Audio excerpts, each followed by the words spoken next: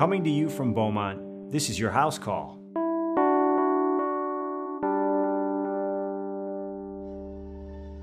I'm thinking about a patient whose story is becoming all too common in our world today. She's a middle-aged woman, relatively healthy overall, not a lot of medical problems. One day she's working around the house or she's working in the garden and she injures her back from overuse. Initially, she manages the pain with over-the-counter pain medications, anti-inflammatories, but the pain doesn't improve, so she goes to her primary care doctor. She's prescribed a regimen of physical therapy, and she's eventually told that she may need back surgery to help fix a bulging disc in her spine. She's also given opioid pain medications to help take the edge off. Fast forward several months down the road, now she's on disability because the pain is so severe that she can't work. She's depressed because she can't do the things she used to do. And she's frankly become dependent on opioids to get her through the day. This story is tragic and familiar to millions across the country. Today's conversation is all about the opioid epidemic. We'll discuss the scope and the origins of the opioid crisis, and we'll get at ways to mitigate it at the level of the patient, as well as ways to manage this problem on a more macro level.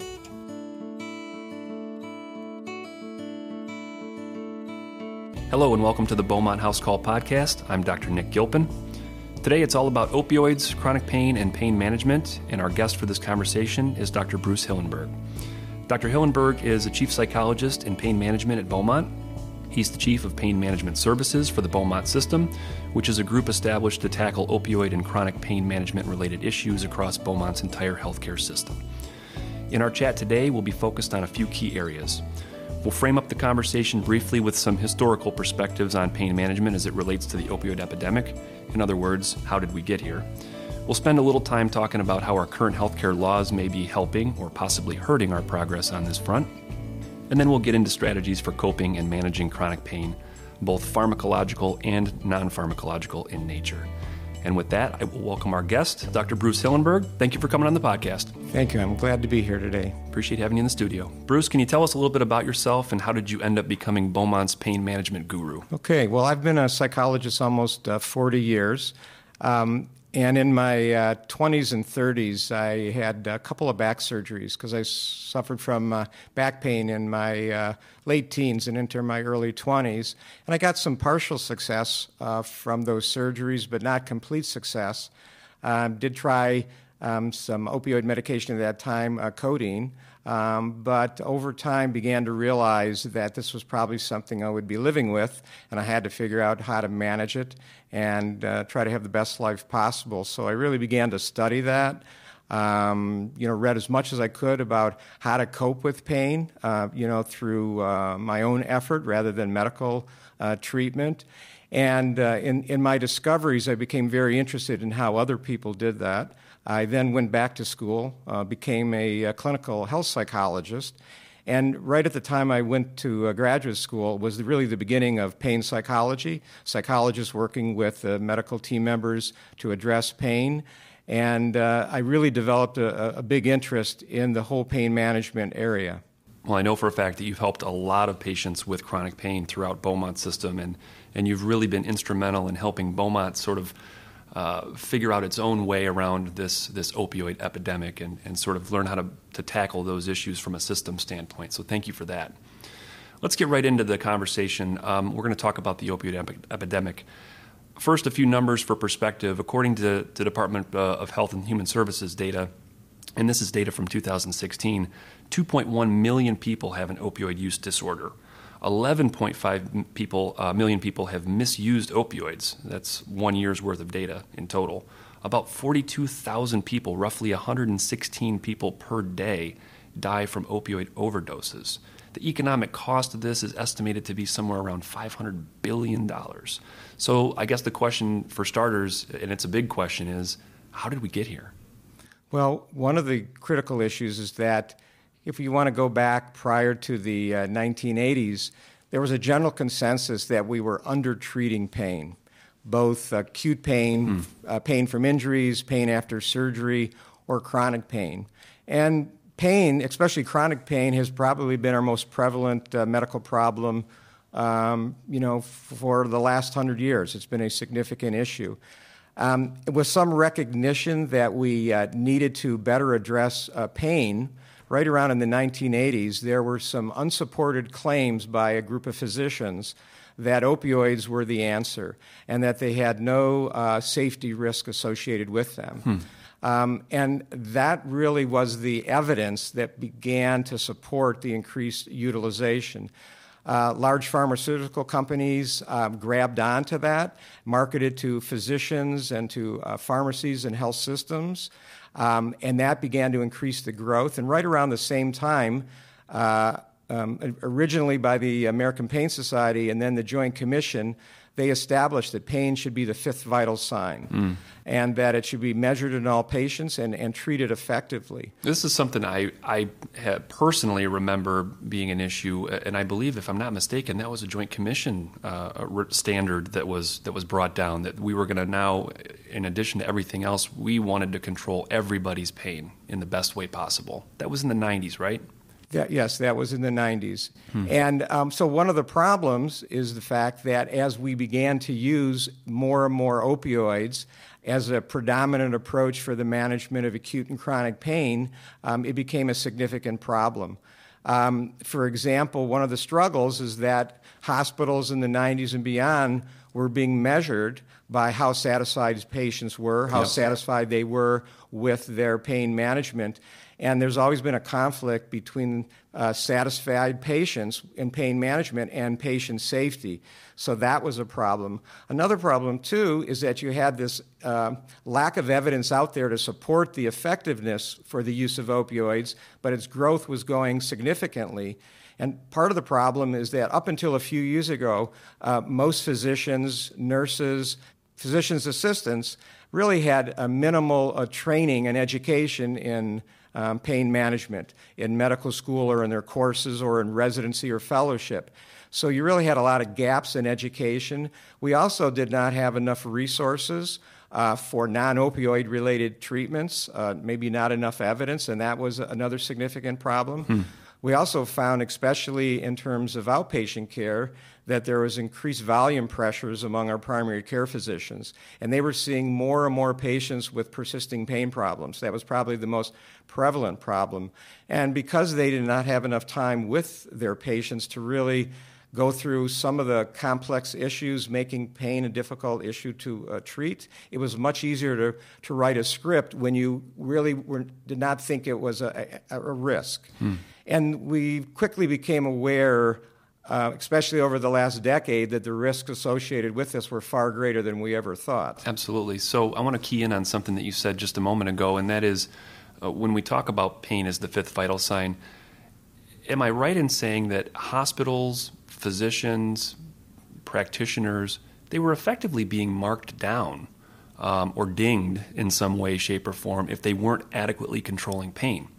So in other words, if they were not prescribing enough opioids, then it would hit them in some sort of quality metric. Is that right? Exactly. So one, the focus was to, the metric was every patient would be asked about to rate their pain on a 0 to 10 scale, with 10 being the worst pain possible. And our goal was to, as quickly as possible, dial that down. And when patients left the hospital, we would give them enough medication to assure that that was a problem, especially because oftentimes they don't get those satisfaction surveys for weeks after they've been in the hospital.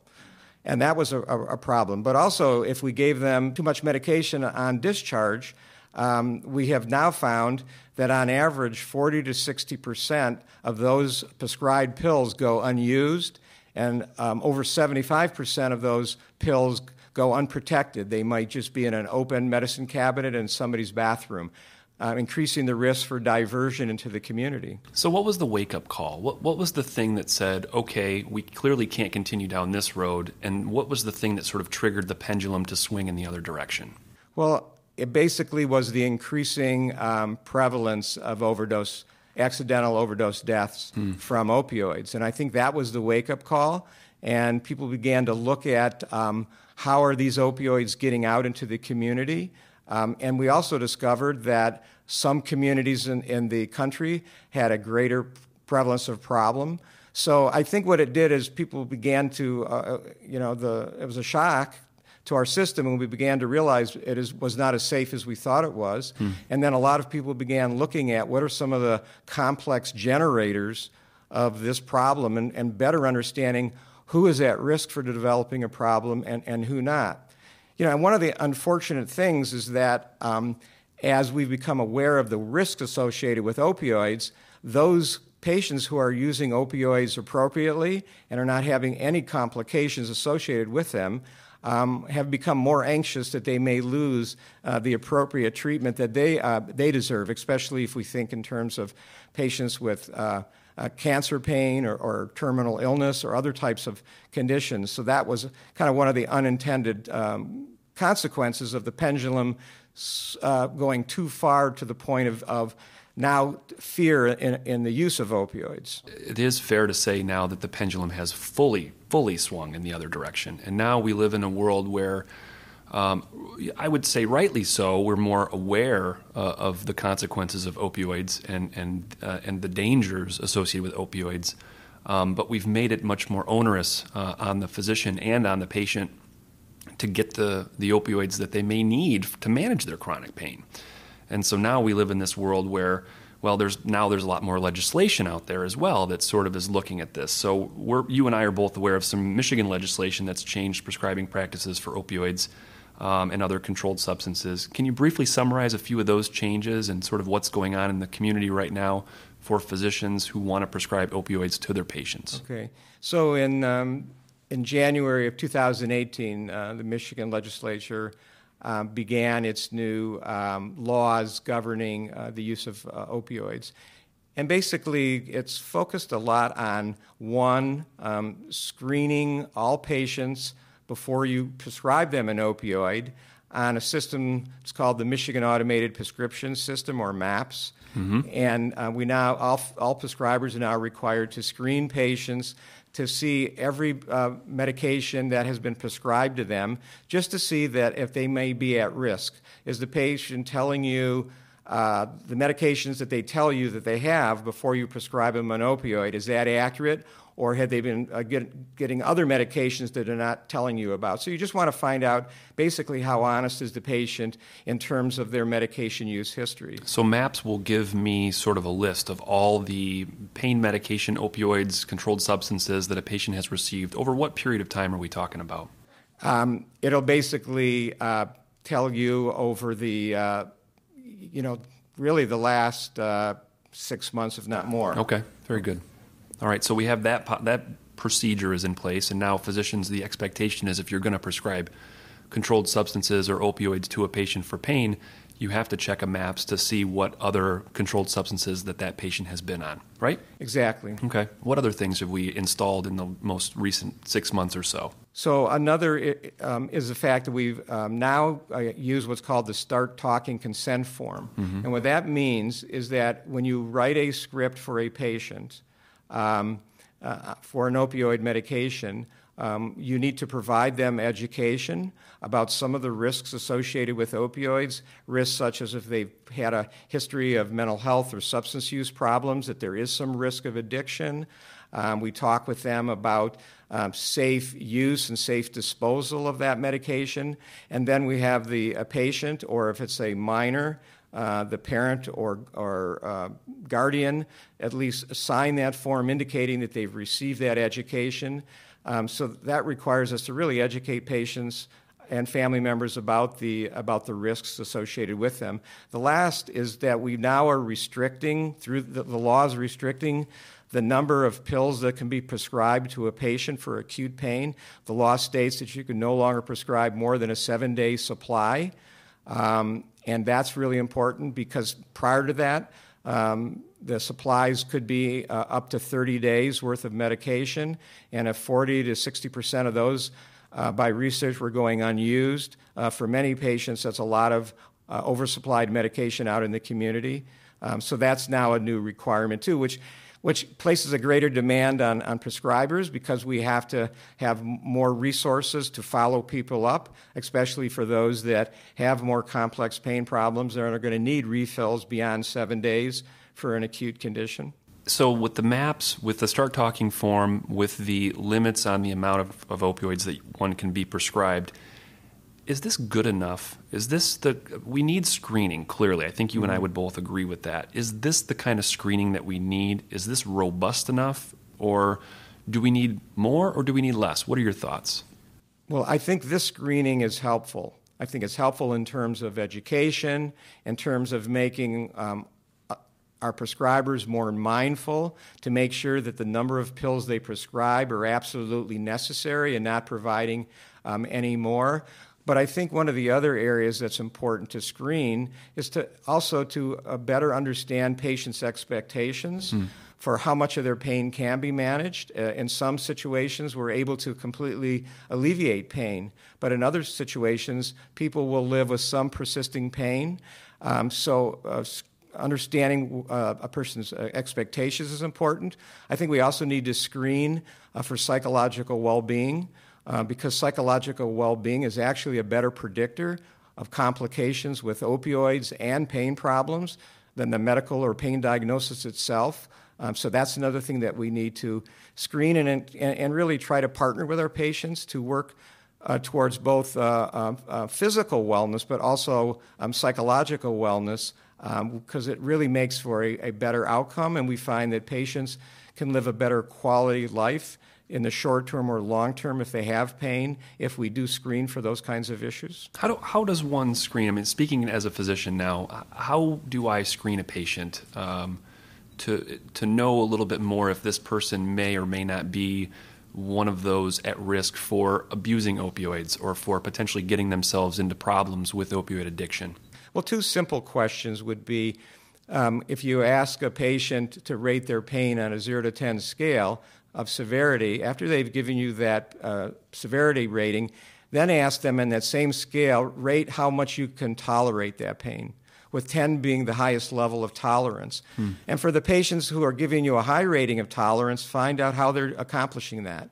For the patients that are not, then you're going to get into their private experience of suffering and understand a little bit about where they are struggling, and that offers an opportunity for some of the risk factors.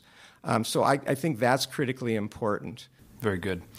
So now that we understand a little bit more about the scope of the pain management problem and some of the new legislative changes that have come into the scope in the last year, let's talk about strategies. One of your major focuses is on showing patients the value of developing resilience and coping skills. Can you talk a little bit more about this? Okay. And one of the big things that we're focusing on currently is both medical management of pain as well as what we call non-pharmacological management. And non-pharmacological is a big umbrella, and it really focuses on helping people use strategies to improve either their emotional or their physical wellness.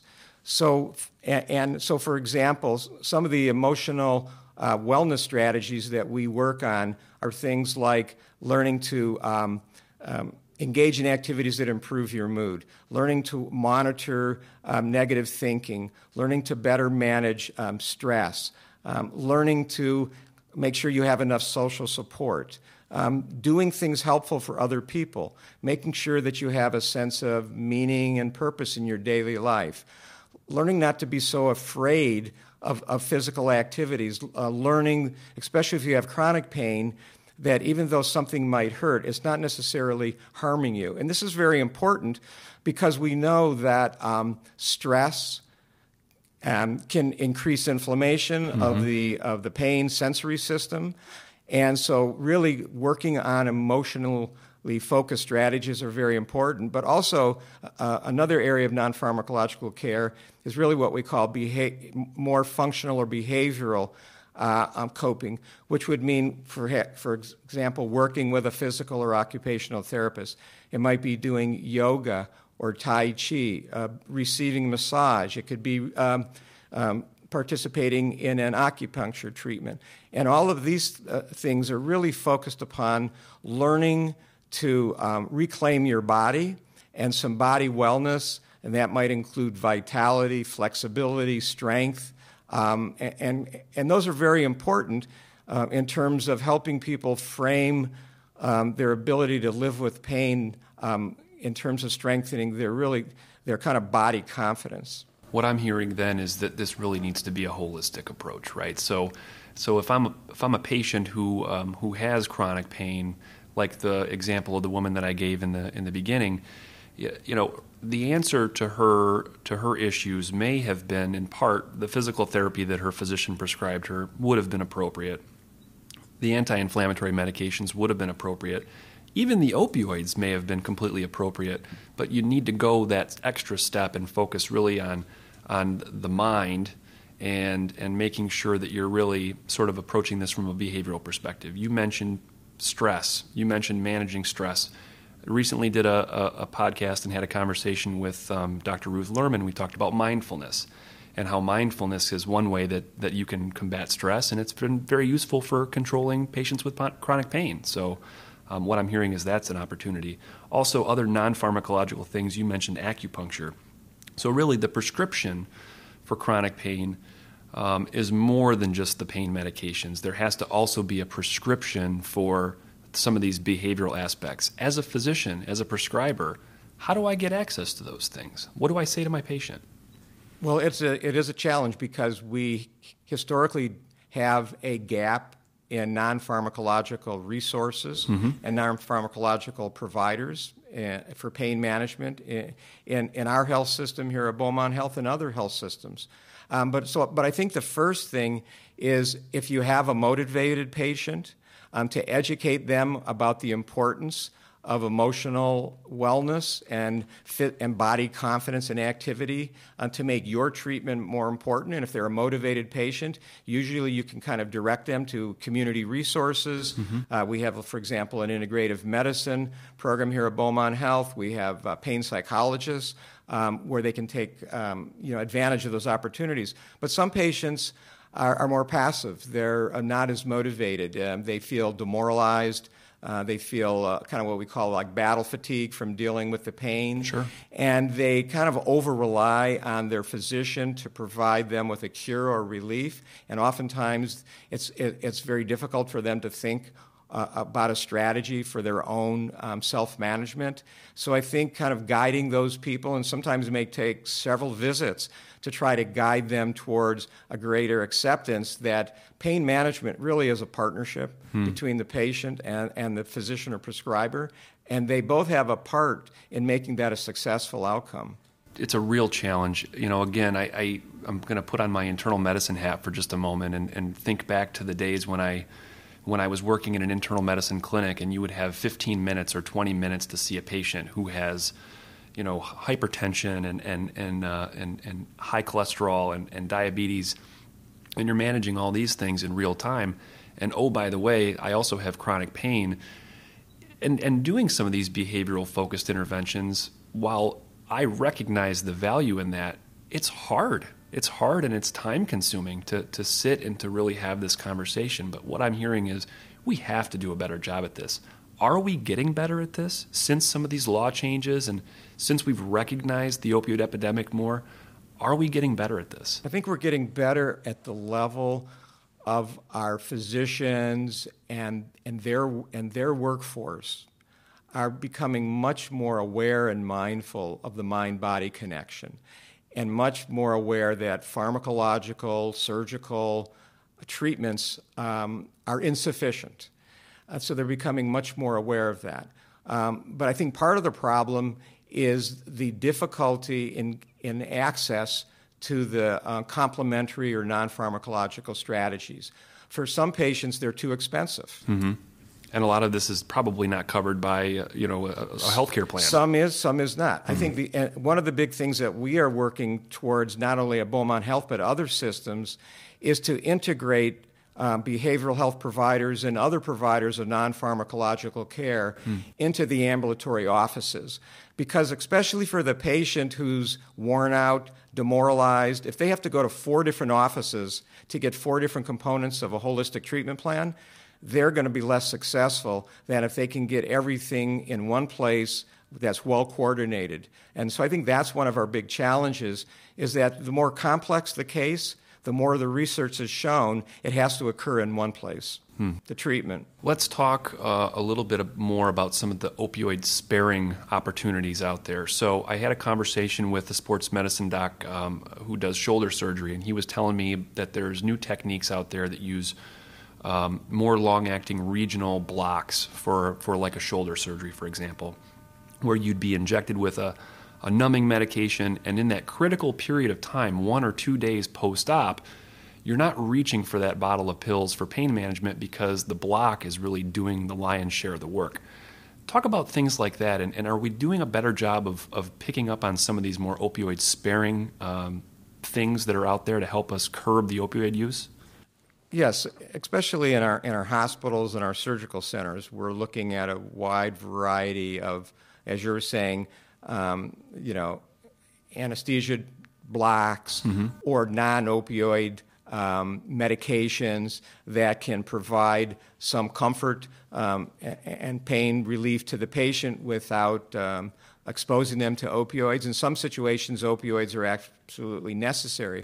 But one of the things we know is that a small percentage of the population, when exposed to opioids for the first time, that may be sufficient for them to develop a problem. Now, that's a minority of the patients. The majority of patients exposed to the opioids for the first time are not going to develop a problem.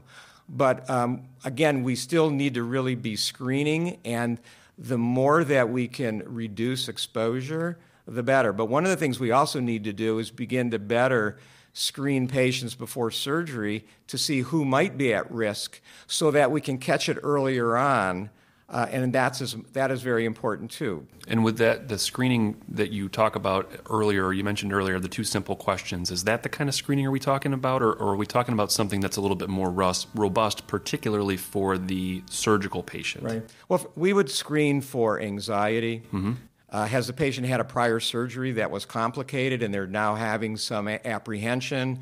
An anticipatory worry about this new surgery? Is there any history of untreated depression, especially recently? Also, has the patient had any trauma? So, for example, patients who have an active PTSD condition, those kinds of conditions may be an issue. Also, is there a history of substance use disorders that has gone untreated? These are all potential risk factors, and if we can identify these things early, we can do what we call pre-optimization, meaning that we can work with that patient to try to get them psychologically and medically ready prior to the surgery, which I think is probably as important as sparing opioids. I'm a big fan of this idea of pre-optimization. I think this is something that's really catching on. The idea being that you're prehabilitating a patient before they have their surgery, putting a little bit of expectation in the hands of the patient and saying, you're going to have major surgery. You need to make sure you're ready for this major surgery. Physically, you're seeing a lot more hospitals that are latching onto programs like ERAS, or early recovery from anesthesia after surgery, where they're really saying, look, you're going to have some pain, you're going to have some discomfort from this surgery, but we're going to do everything we can to make you physically and emotionally ready before you go under the knife. And I think that that's a great thing.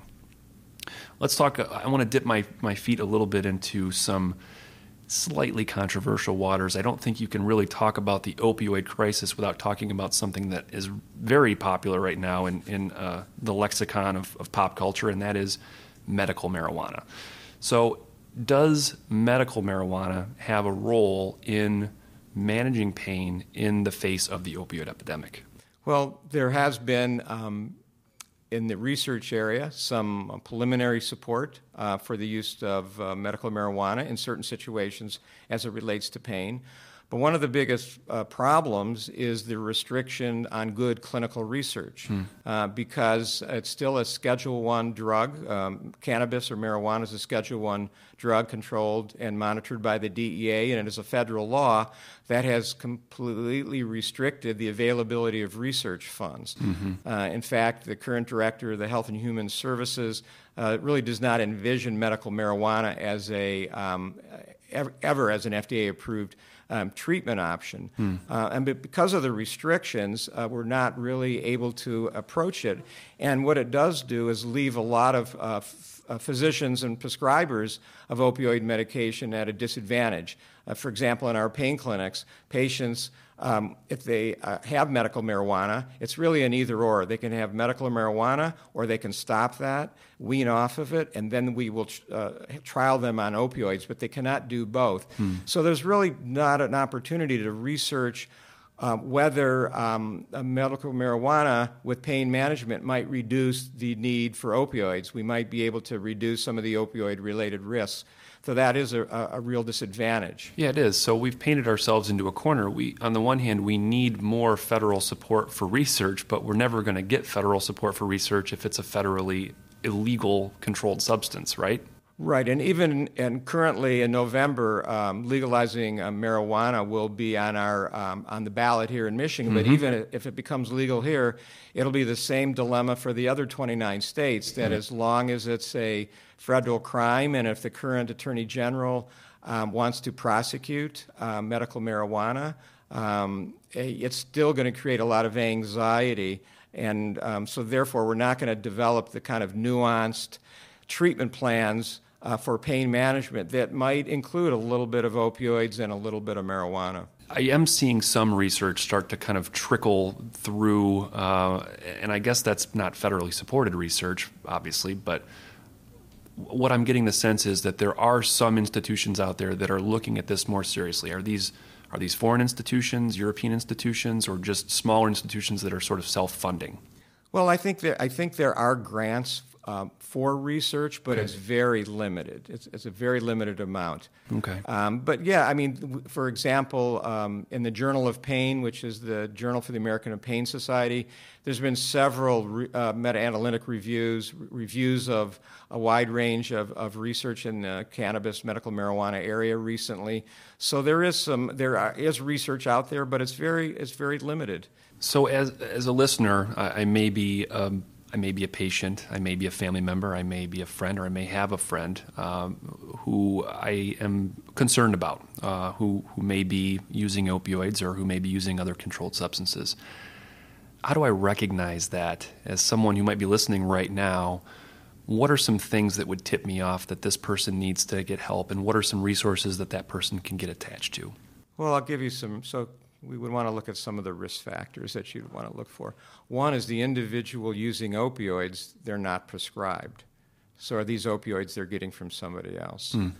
Second, if they are prescribed opioids, are they using more per day than they're prescribed? Let's say they're prescribed to use 2 or 3 a day. They notice they're using 4 a day, or they're using 5 a day. That could be a problem. While they're using opioids, are they drinking a lot of alcohol? Are they taking sleep medication at night and complaining of not sleeping, or are they sometimes taking an extra opioid at night along with their sleep medication to really help them sleep that night? Are they talking about being anxious and distressed and they can't relax, and as a result of that they're taking medication like Xanax or Klonopin or Ativan, those types of anxiety medications, or Valium or something like that? Are they starting to take that a lot during the day, plus their opioids? That could be a problem. Another thing would be, are they running out of their opioid medication 2, 3, 4 days a week, 2 weeks before their next doctor's visits? These are always an indication that the person has probably got tangled up in the use of these opioids. What might I do if I recognize this? If I'm seeing a friend who's going through this right now, where do I go? What do I do? I think the first thing to do is to try to be honest with what you're noticing without passing judgment of your loved one or friend. I think that's important. That's a hard thing to do, to kind of share that. Sometimes if you and somebody else is aware of it, having both of you share that can make it more real for that individual.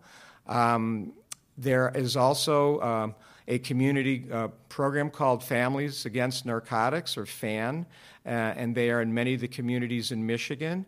And you could reach out to them, and they can provide some guidance. They sometimes have what they call angels people who either have been in recovery or have been affected by others with opioid use problems may be able to provide some assistance. So that would be another resource to think of. There are some police departments that are affiliated with a program called Hope Not Handcuffs. And if an individual in the community believes that they have a substance use problem, for example, an opioid use problem, you can go to that police department, and what they will do is they will call Families Against Narcotics, and they will come there and they will help link you to a community treatment agency, and there will be no problem with the police whatsoever. So that is another opportunity. And usually if you reach out to Families Against Narcotics, if they can't help you and you have a problem, they can let you know which police departments have that type of program as well. Those are some great resources. Well, Bruce, this is a really good conversation, and I really appreciate your time. I think that's about all the information that we have time for today. I want to thank Dr. Bruce Hillenberg for coming on the podcast. Thank you, Bruce. Thank you very much. Good to be here. Do you want to pass along any resources for some interested folks out there? Where can we find more information about you and your program at Beaumont or pain management in general? So at our pain webpage, which is www.beaumont.org/pain, you can find a wide range of guidelines, especially non-pharmacological lifestyle management strategies and coping approaches for dealing with both acute as well as a chronic persisting pain problem. Thank you for that, Bruce. And before we leave, I want to remind you to share any questions you might have with us at our email address, which is podcast@beaumont.org. One of these days, Dr. Shahjahan and I will answer our mailbag. And with that, I leave you with this healthy thought for the day. Managing acute and chronic pain is complex, and achieving relief demands a comprehensive, holistic approach. Pain medications may provide some value, but there is a mountain of evidence suggesting that pain medication, particularly opiates, simply aren't the solution to this complex problem. Understanding the physical, psychological, and emotional components of chronic pain will lead us to new techniques and strategies for pain management beyond the medicine cabinet. It requires resilience on the part of the patient, but the dividends are worth the commitment. Being able to free oneself from the vicious cycle of pain, disability, and depression is the true payoff. Continue your journey to living a smarter, healthier life. Visit beaumont.org/podcast to access information and resources related to today's podcast.